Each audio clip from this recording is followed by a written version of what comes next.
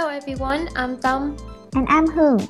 Welcome to All Around Me podcast, a project of UFLI students where we hold some small discussions and sharings on self-development, daily life stories, and IELTS speaking ideas.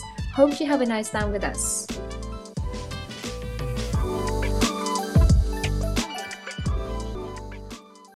Oh, Hương, this morning, I've woken up feeling drowsy and lethargic. Since last night, I couldn't sleep a wink. I don't know the reason why. I didn't have any caffeinated drinks and also went to bed quite early. But I just lied on my bed and didn't feel sleepy at all. I guess you tossed and turned all night, didn't you?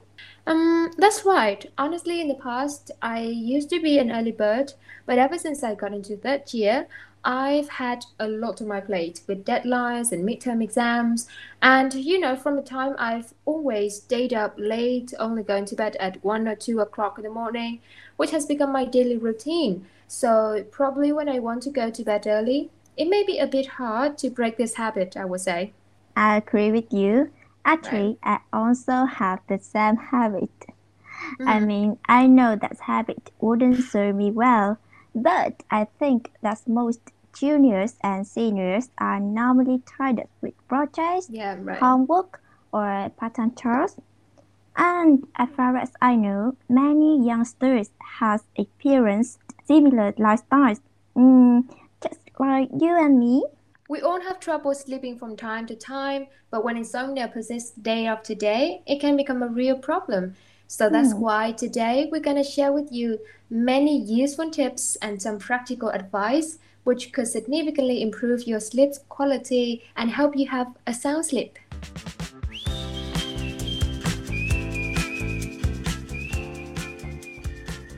The first one is regularity. Creating your own sleep schedule. You should go to bed and wake up in a similar cycle every day. Regularity is a key in anchoring and improving both the quantity and the quality of your sleep. No matter whether it's the weekdays or the weekend, or even if you had a bad night of sleep.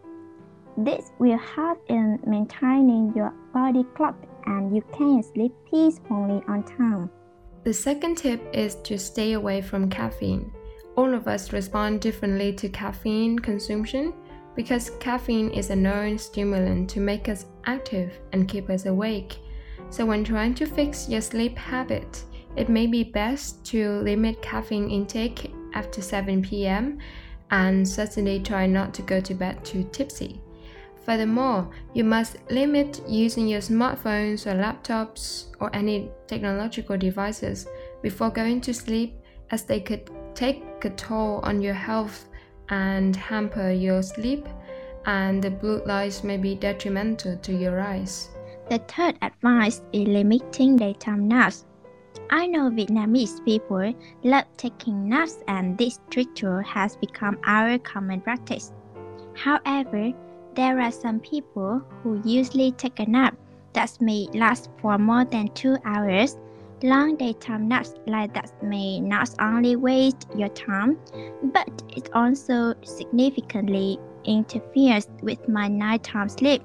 Therefore, make sure you limit yourself to 15 to 30 minutes.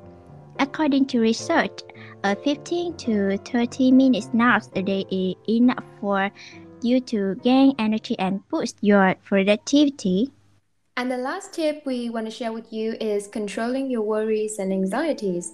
I know it's super difficult to do that since we all have our own problems and concerns, which could make us feel worried and then lead to sleep deprivation. So, in order to resolve our worries before bedtime, you can either jot down the problems on a piece of paper with a promise to find the solutions the next day. Another way that I myself have experienced before, and that is meditation. I usually spend about 20 minutes meditating before going to bed. I find this method incredibly effective and, to help calm my mind. After Mhm. doing meditation, I feel like my body and brain have been relaxed, and it's easier to quiet the distracting thoughts that keep my mind buzzing. Yeah, I couldn't agree more on this. Oh, Tom, I'm sorry. I gotta go because I still have an essay to finish tonight. I was having so much fun talking to you and nearly forgot the task. Okay, I see. So best of luck. But please Mhm. remember to go to bed early and try not to glue to the screen all night or all day. And I also hope that all of our audience also consider going to bed early tonight. This is the end of our podcast. I hope you all have a good night, a sound sleep, and see you in the next episode.